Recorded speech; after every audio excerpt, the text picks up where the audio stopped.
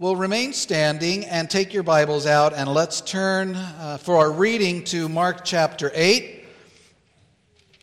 I'm going to read the portions following or coming up to where we're going to be looking this morning, just to remind ourselves of the context. So we'll begin in verse 27 of chapter 8, and we'll read through verse 8 of chapter 9. So beginning in Mark 8, verse 27, this is God's word to us this morning. Let us give heed to it. And Jesus went on with his disciples to the villages of Caesarea Philippi. And on the way he asked his disciples, "Who do people say that I am?" And they told him, "John the Baptist, and others say Elijah, and others one of the prophets." And he asked them, "But who do you say that I am?" Peter answered him, "You are the Christ." And he strictly charged them to tell no one about him.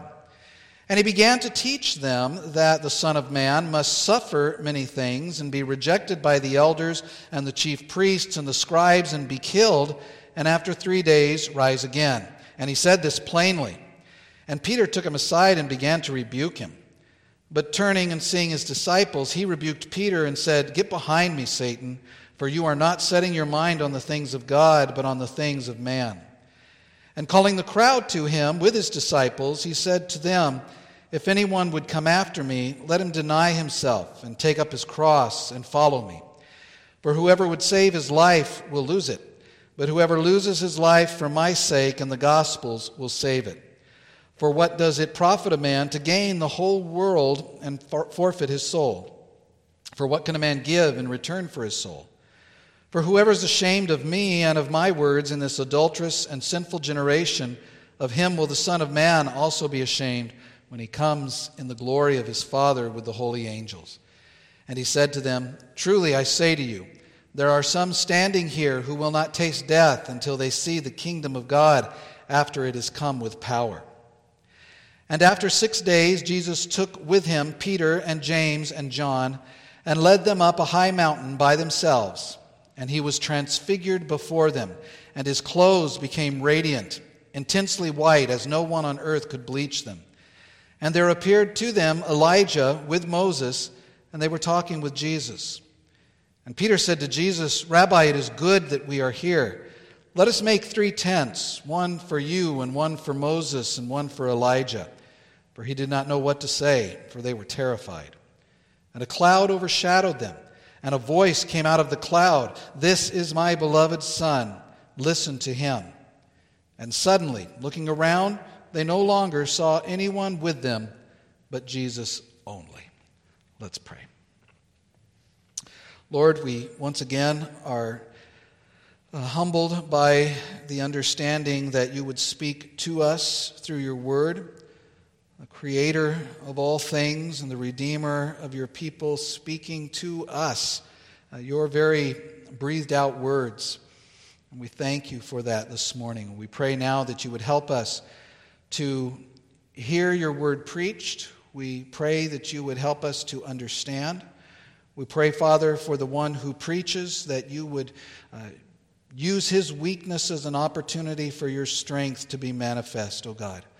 And we pray that you would glorify yourself through this time now and teach us what your Spirit has for us in these words. We ask it in Jesus' name. Amen. And you can be seated.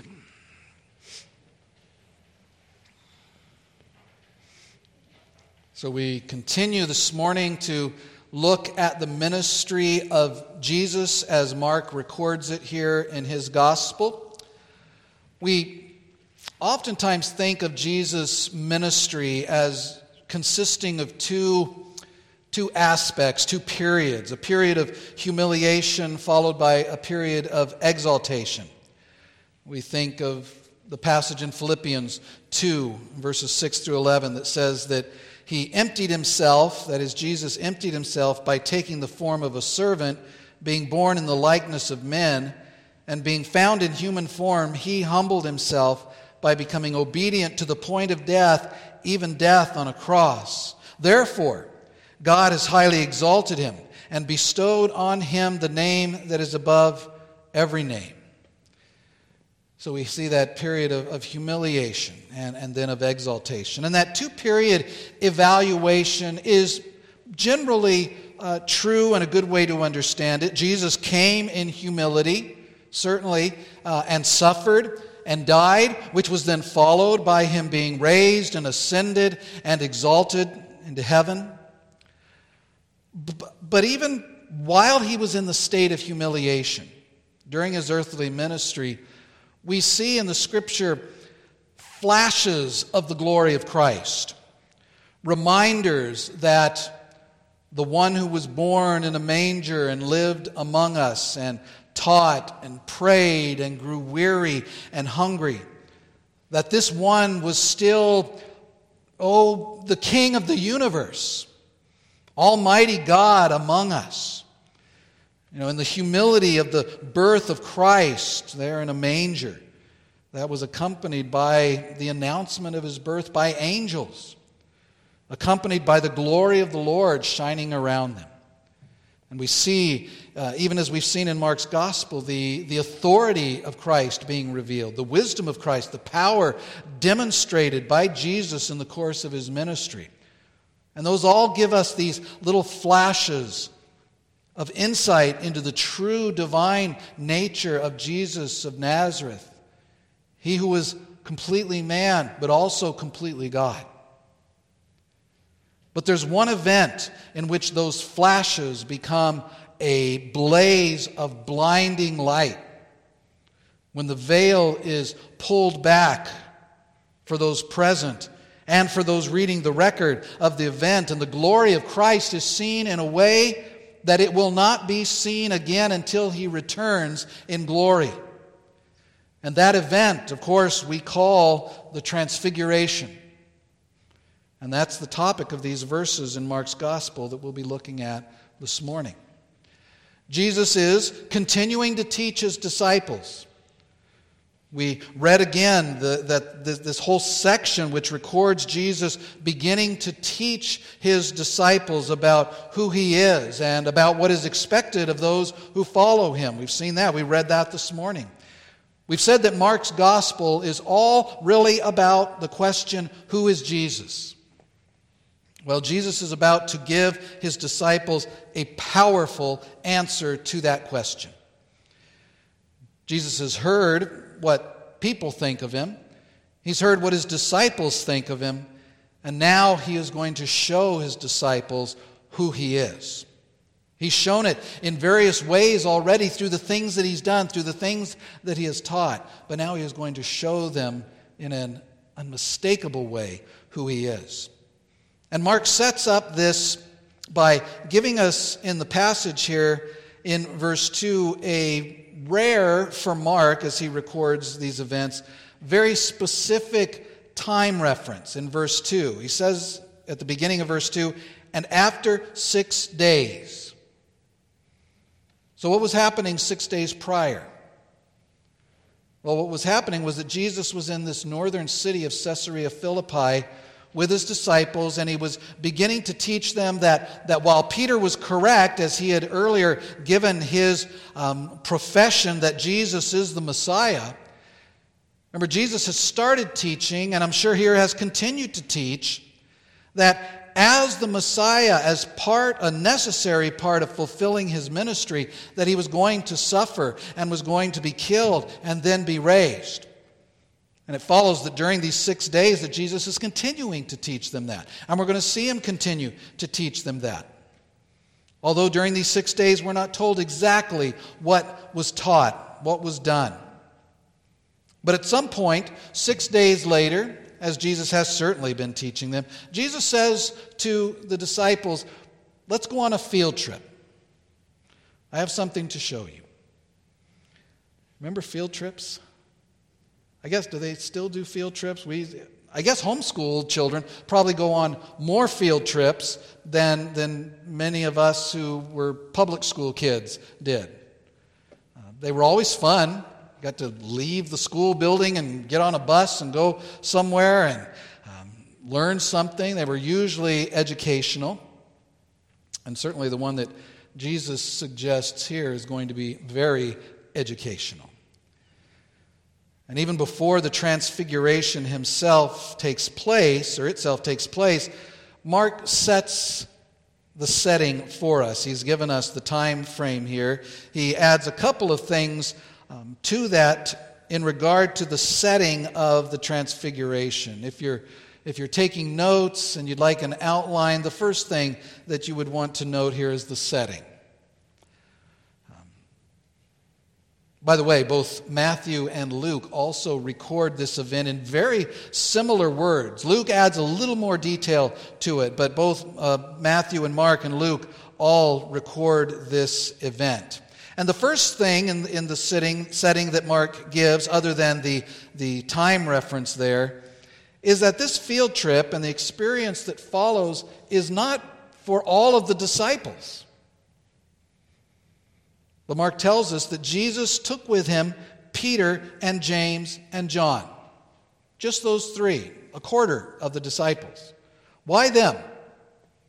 Why not the others? Well, we don't know for sure.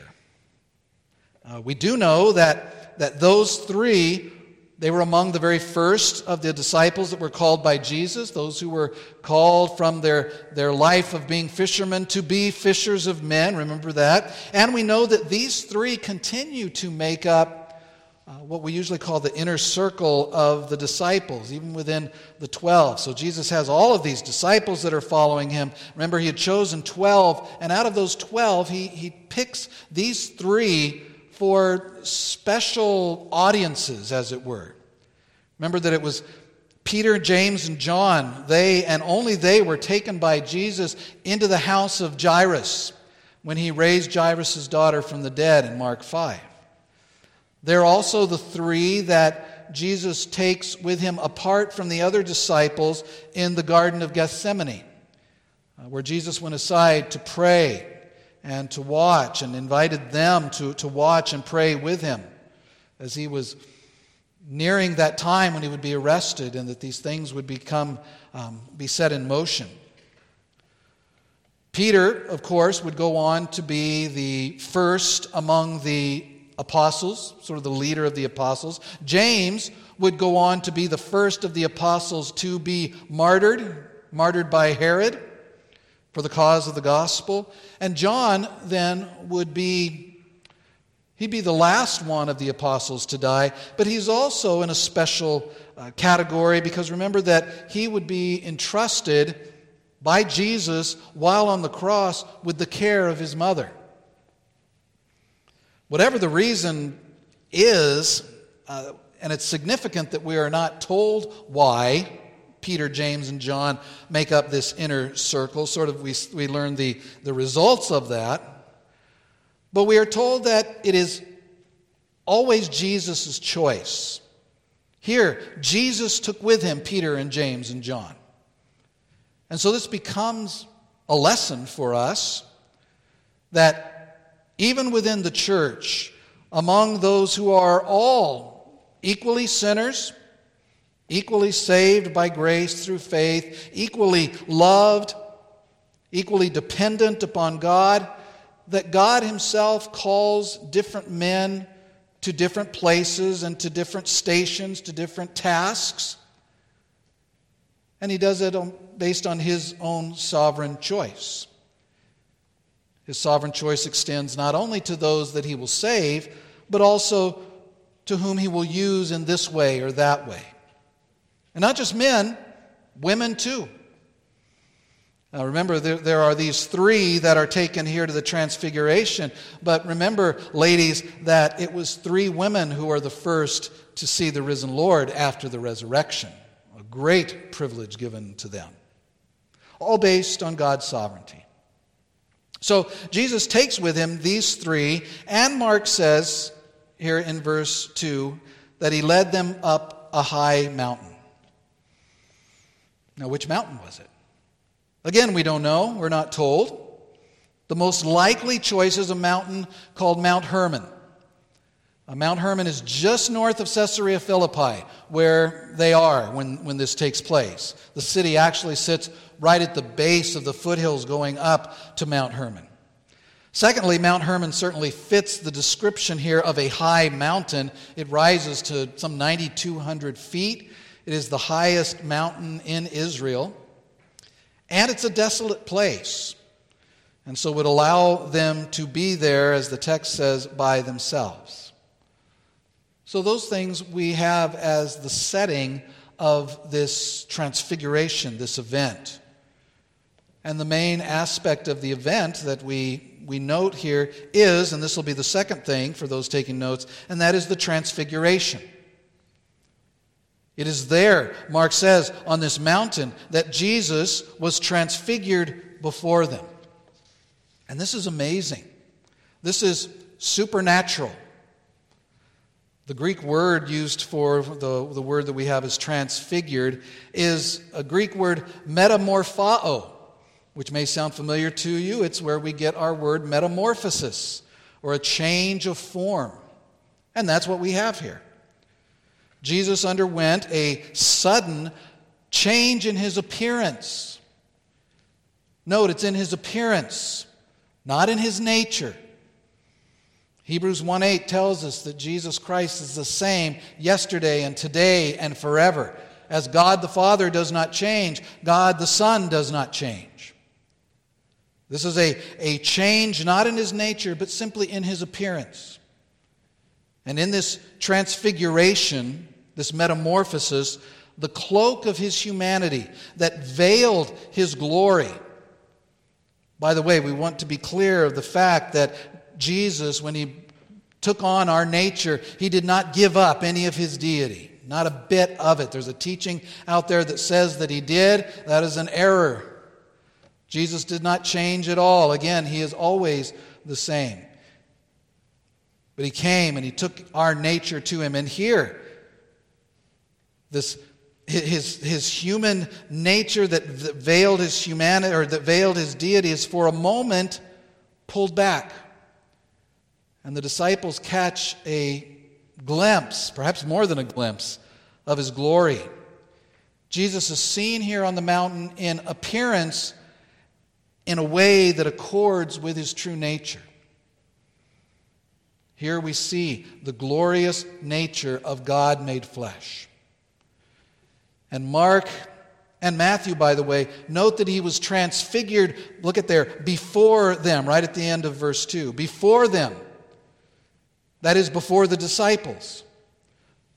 No trickery here, no snake oil, no smoke and mirrors, no CGI. This happened literally and before their eyes. This was not a vision. This was not a dream. This was reality. The reality of who Jesus is in a way that they had never seen before.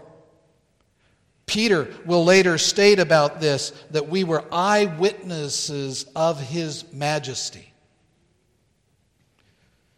And Mark then goes on to explain what Peter, remember Mark's main source, is Peter, who had been an eyewitness of these things. With James and John, Mark goes on to explain, as Peter describes it to him, in verse 3, it says, "And his clothes became radiant, intensely white, as no one on earth could bleach them."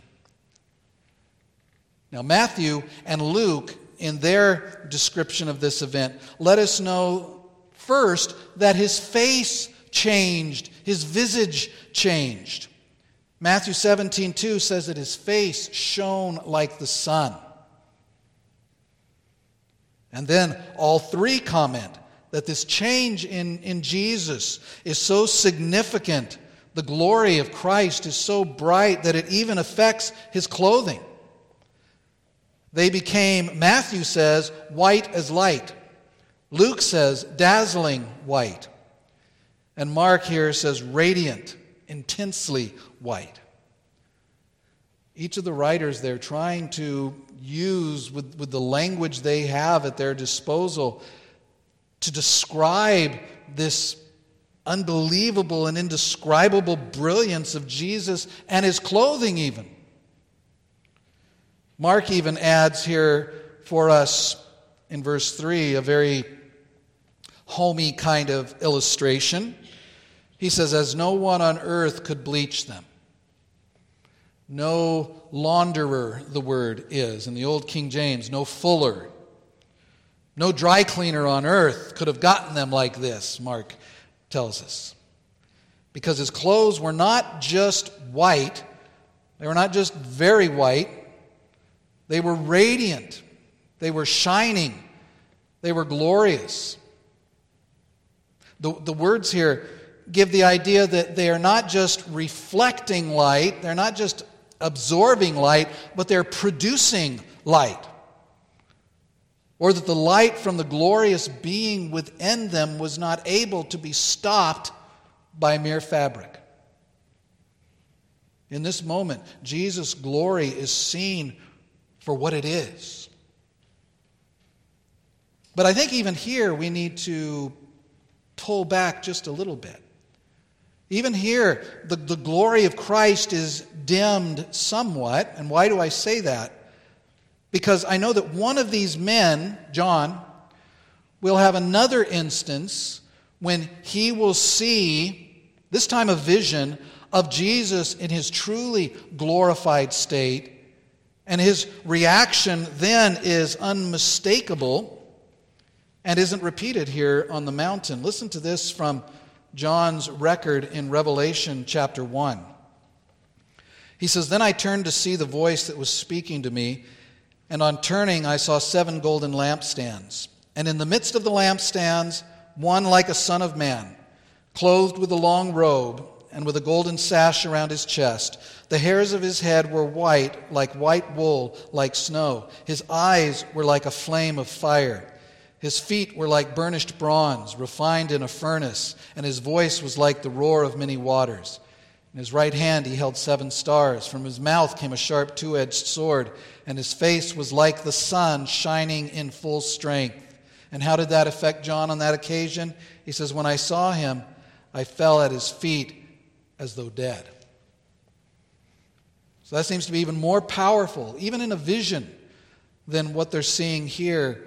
So it seems that even here, that though they are seeing something glorious, that they're seeing the dimmer still turned down a bit, that they may be able to bear it. And here's the Christ, the Messiah, the God-man, who has healed the sick, who has cast out demons, who has calmed the storm, who has raised the dead, who's forgiven sins, and the one who says now that he must suffer and be killed, and the third day rise from the dead, and the one who has called Peter and James and John on this day to follow him, even as he calls on all who would follow him to deny themselves and take up their cross and follow him. This is Jesus Christ before them, as he truly is, glorious. Hebrews 1:3 says that Jesus is the radiance of the glory of God. And Peter, James, and John get to see that. We will all get to see that one day. Amen? Colossians 1:15 says that he is the image of the invisible God. Now, as they are still trying to process this that they've seen, they notice something else, Peter and James and John do, and that is the visitors that come. Mark says in verse 4 that there appeared to them Elijah with Moses, and they were talking with Jesus. Once again, Mark just sort of puts that out there very briefly. The other gospel writers are also very brief. As the 3 disciples here look on, Jesus is joined by 2 of the greatest Old Testament figures, Elijah and Moses. How do they know who they are? Well, I would venture to say that because this is a heavenly visitation, that heavenly rules are in play here, and so they just know. And again, notice the language here. It says that they appeared. They were present. Again, this is not a vision. This is not a dream. This is reality. The big question here is, why Elijah and Moses? Why are they the ones? Some have said and this is true, that Moses represents the law and Elijah the prophets. Which is partly so, although you would think that of all the prophets, if they were going to choose if God was going to choose a representative of the prophets, Elijah is kind of an odd choice. Just as a representation, he didn't write anything. No prophecy like Isaiah or Jeremiah. Also, because Moses, though he is certainly associated with the law of God, he was the lawgiver, he was the mediator of the law of the Old Covenant. And in a sense, then, the Moses and the law and Elijah and the prophets is true, and we'll see that in just a second here. But also, Moses is almost equally well known as a prophet himself. In fact, Moses is the forerunner, the type of the prophet who God had prophesied was going to come.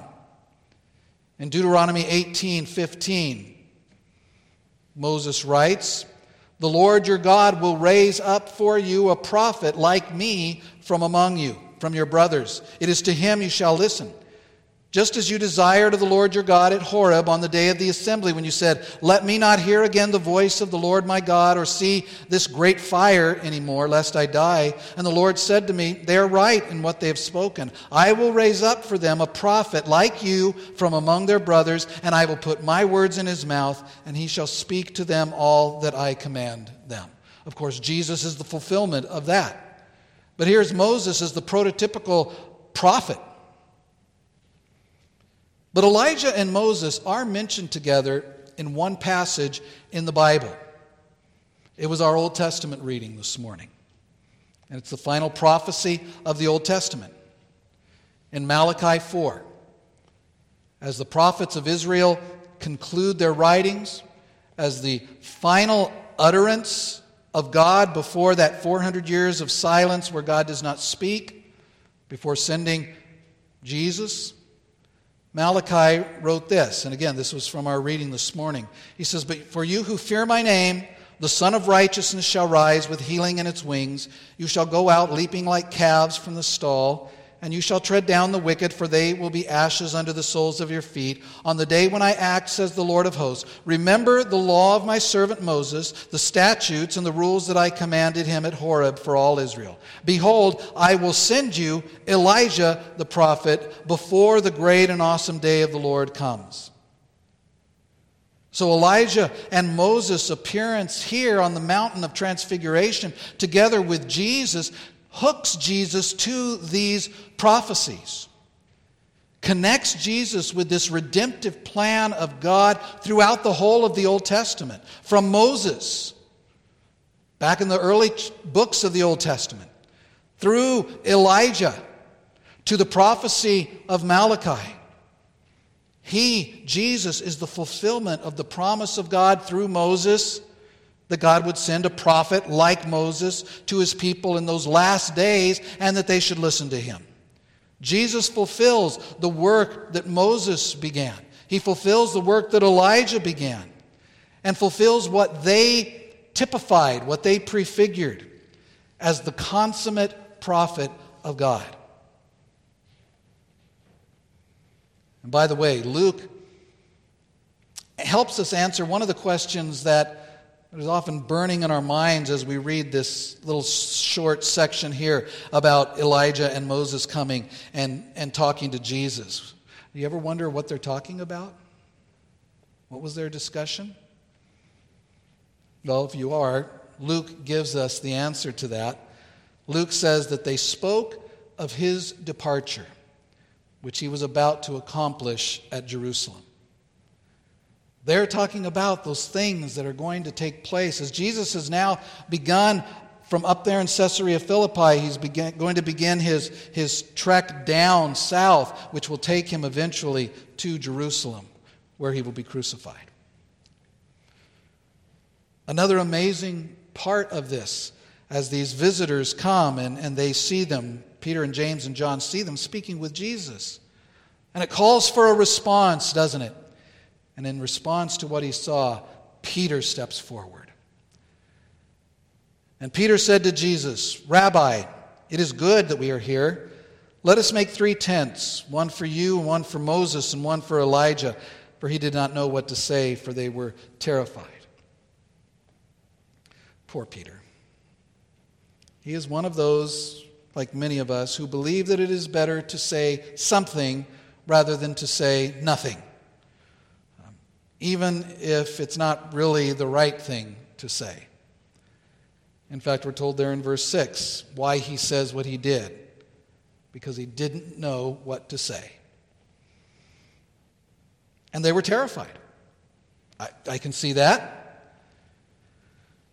But as at other times, Peter's intentions here are good ones.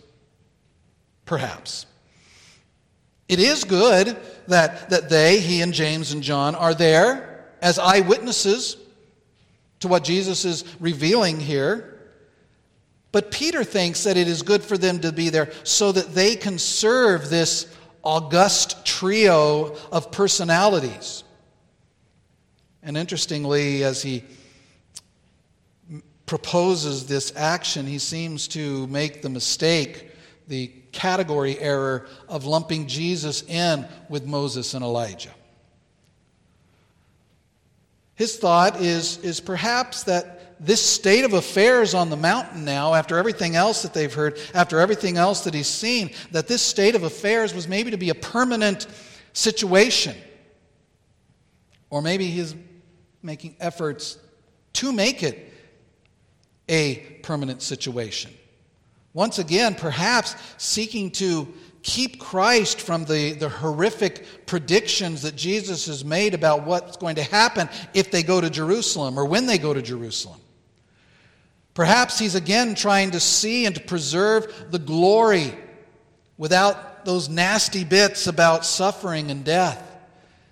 And so he says, let's enshrine this group here. Let's give them somewhere to dwell here on this mountain. Let's make these tents, these booths, these shelters. That could be what Peter's thinking.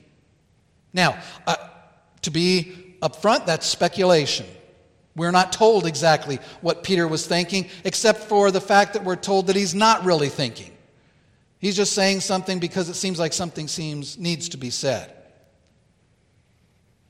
It is interesting here that there comes no rebuke from Jesus as Peter proposes this.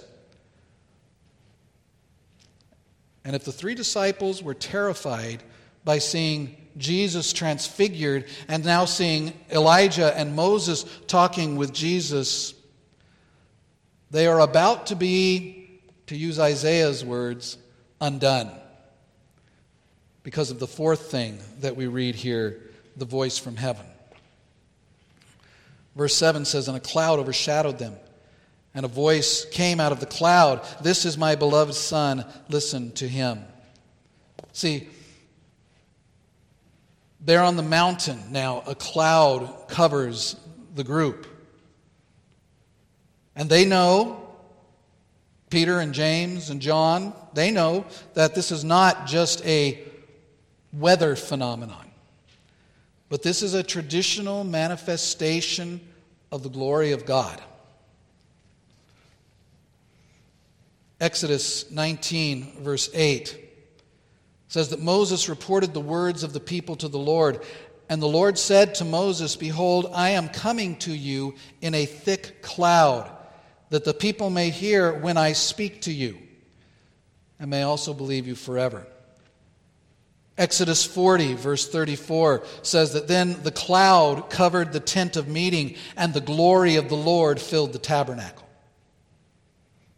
And Moses was not able to enter the tent of meeting because of the cloud that settled on it, and the glory of the Lord filled the tabernacle. 1 Kings 8:10 says that when the priests came out of the holy place, a cloud filled the house of the Lord, so that the priests could not stand to minister because of the cloud, for the glory of the Lord filled the house of the Lord.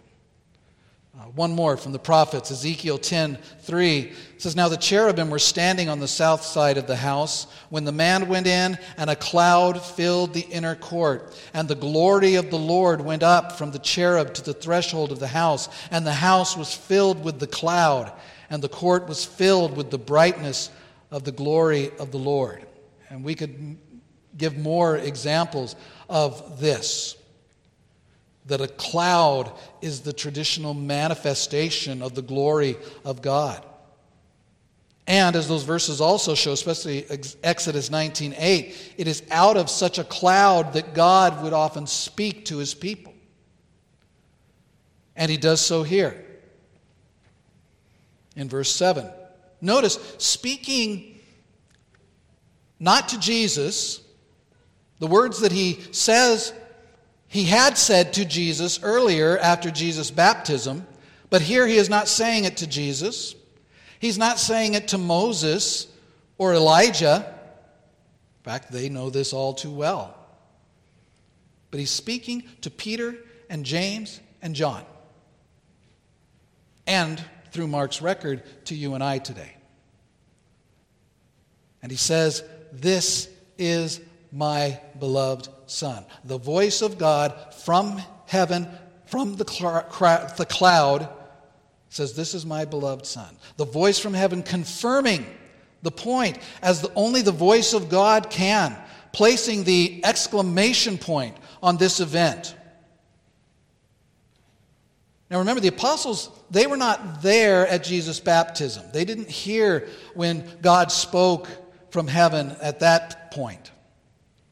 But now they hear the confession. They've heard the confession of Peter just 6 days before they heard it. They've heard in the past, we've seen it, even the confession of the demons that Jesus cast out as they said, "I know who you are, the Holy One of God." They've heard that confession, but now they hear the confession of the Ancient of Days. The confession of God, the confession of Yahweh, who has come down to speak to them. This one, this Jesus, he is my Son. He is the Son of God. He is the Messiah. And then these words that necessarily follow from that truth, and which, beloved, this morning we do well to heed. He says, listen to him. In the prophecy of the prophet like Moses, from back in Deuteronomy 15, Moses said that God would raise up a prophet like me from among you. He said then, it is to him you shall listen. This is the message here to Peter and to James and to John and to each one of us this morning. Jesus is my Son. Listen to Jesus. He speaks the Word of God. He is the Word of God. As Peter said, Jesus has the words of eternal life. Beloved, let us listen to him in all that he promises, in all that he assures, and in all that he commands. And with that, and suddenly, Mark tells us in verse 8, this event, so glorious, so wonderful, unique in all of human history, is concluded. Verse 8 says, and suddenly, looking around, they no longer saw anyone with them but Jesus only. So what's going on in the Transfiguration? And the things that are going on here as part of it. What's the purpose? What are the connections being made? We saw earlier this connection with the final prophecy in Malachi 4. But I think Mark is signaling something as he records this for us. Remember, every word of Scripture is inspired by God through the authors that he used, that the Spirit moved on. Mark wants to bring something to the minds of those who are reading it. And the initial readers would catch this. People who knew their Old Testament, who were steeped in it, they would catch these things. But let me draw your attention just to several statements in Mark's record of this event. In verse 2, he mentioned that this was after 6 days. So 6 days. He mentioned that it's up a high mountain. In verse 3, that his clothes became radiant. Verse 3 speaks of Moses. Verse 7 says a cloud overshadowed them. Verse 7 says a voice came out of that cloud. And verse 7 says, listen to him. Now, we have already seen in Mark's gospel, and mentioned it at a few points along, this theme, one of Mark's themes, the theme of a second Exodus. We've seen the connections that Mark draws between the ministry of Christ and the ministry of Moses in bringing out of bondage a people of God. Now, of course, we know from the book of Hebrews that Jesus is far superior to Moses as we look at these things. But let me then draw your attention, after looking at those snippets, let me draw your attention to a couple of passages from the book of Exodus. And we'll see some of the flags, some of the hooks that Mark has included in our reading this morning, that if we think of the Old Testament, that as we read Mark's record here, that it will bring to mind, as it would certainly have done for those who were the original readers. The first is in Exodus chapter 24. And you can either turn there real quick or just listen. I'm going to go quickly here. Moses is about to be given the law by God in person on, a high mountain. And in that record, in Exodus 24, God calls Moses up to a high mountain, Mount Sinai in that case. Moses takes his servant Joshua on the trip. And when Moses went up the mountain, we read that the cloud covered the mountain, and that the glory of the Lord dwelt on Mount Sinai, and the cloud covered it, guess how long? 6 days. And that God spoke to Moses then out of the midst of the cloud. The appearance of God's glory, we also read, was like a devouring fire. See, again, to the people who knew the Old Testament, those things are going to, as Mark says them, it's going to remind them of those passages. In Exodus 34:29, after God has given Moses the law, when Moses comes down and unaware to Moses that after he'd been speaking with God, that his face was shining. The mediator of the Old Covenant's face was shining because of his encounter with God. And whenever Moses had been speaking with God, the skin of his face was shining, so much so that he had to put a veil on his face.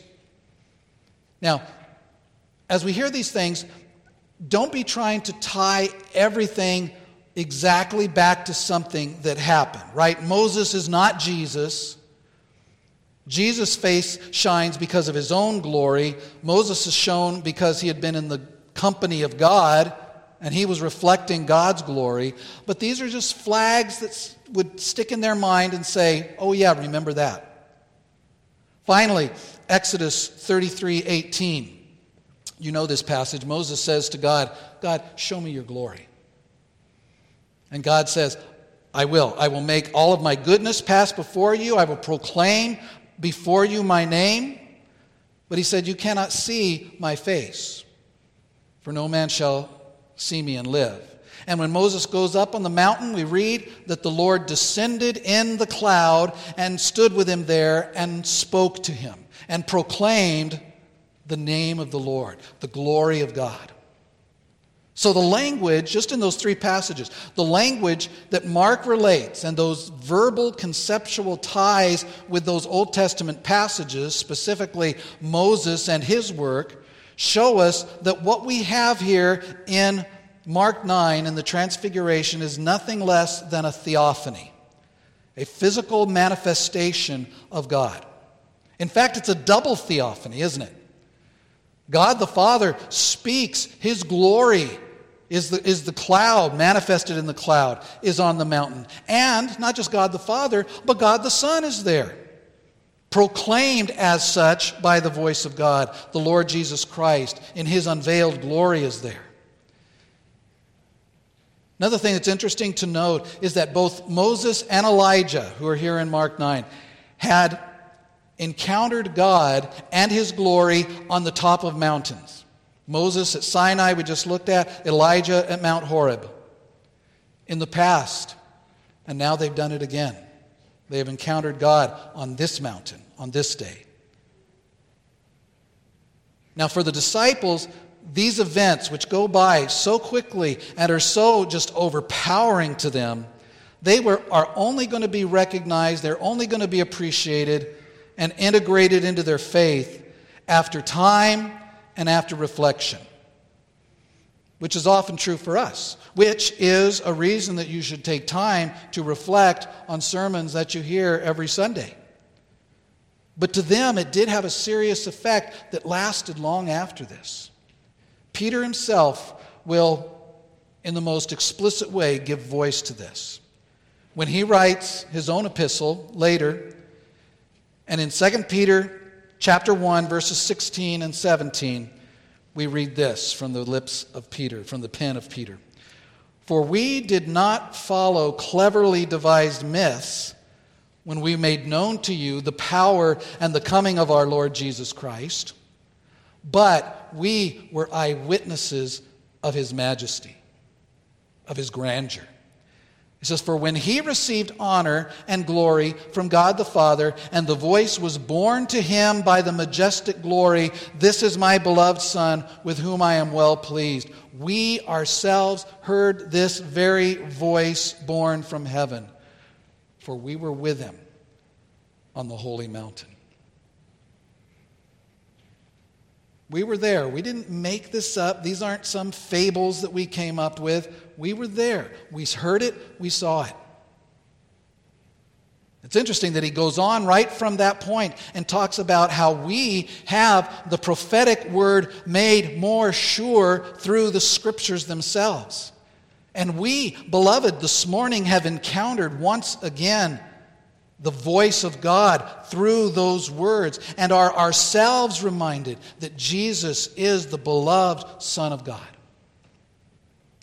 Let us then worship him in all that we do. Let us worship him recognizing who he is. And let us worship him until that day when we will all be changed, when we will all be transfigured in a moment, in the twinkling of an eye, when Christ returns. Because at that time, John says, we will be made like him.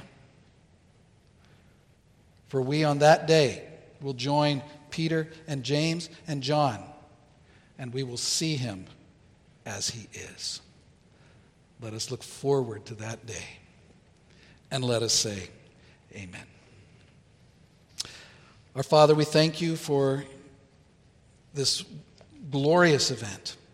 We thank you for the meaning of it. We thank you for the weight of it. We thank you for the fact that it shows us Christ so plainly, so gloriously. Lord, help us to reflect on this, Father, and may we worship him always. And we ask it in his name. Amen.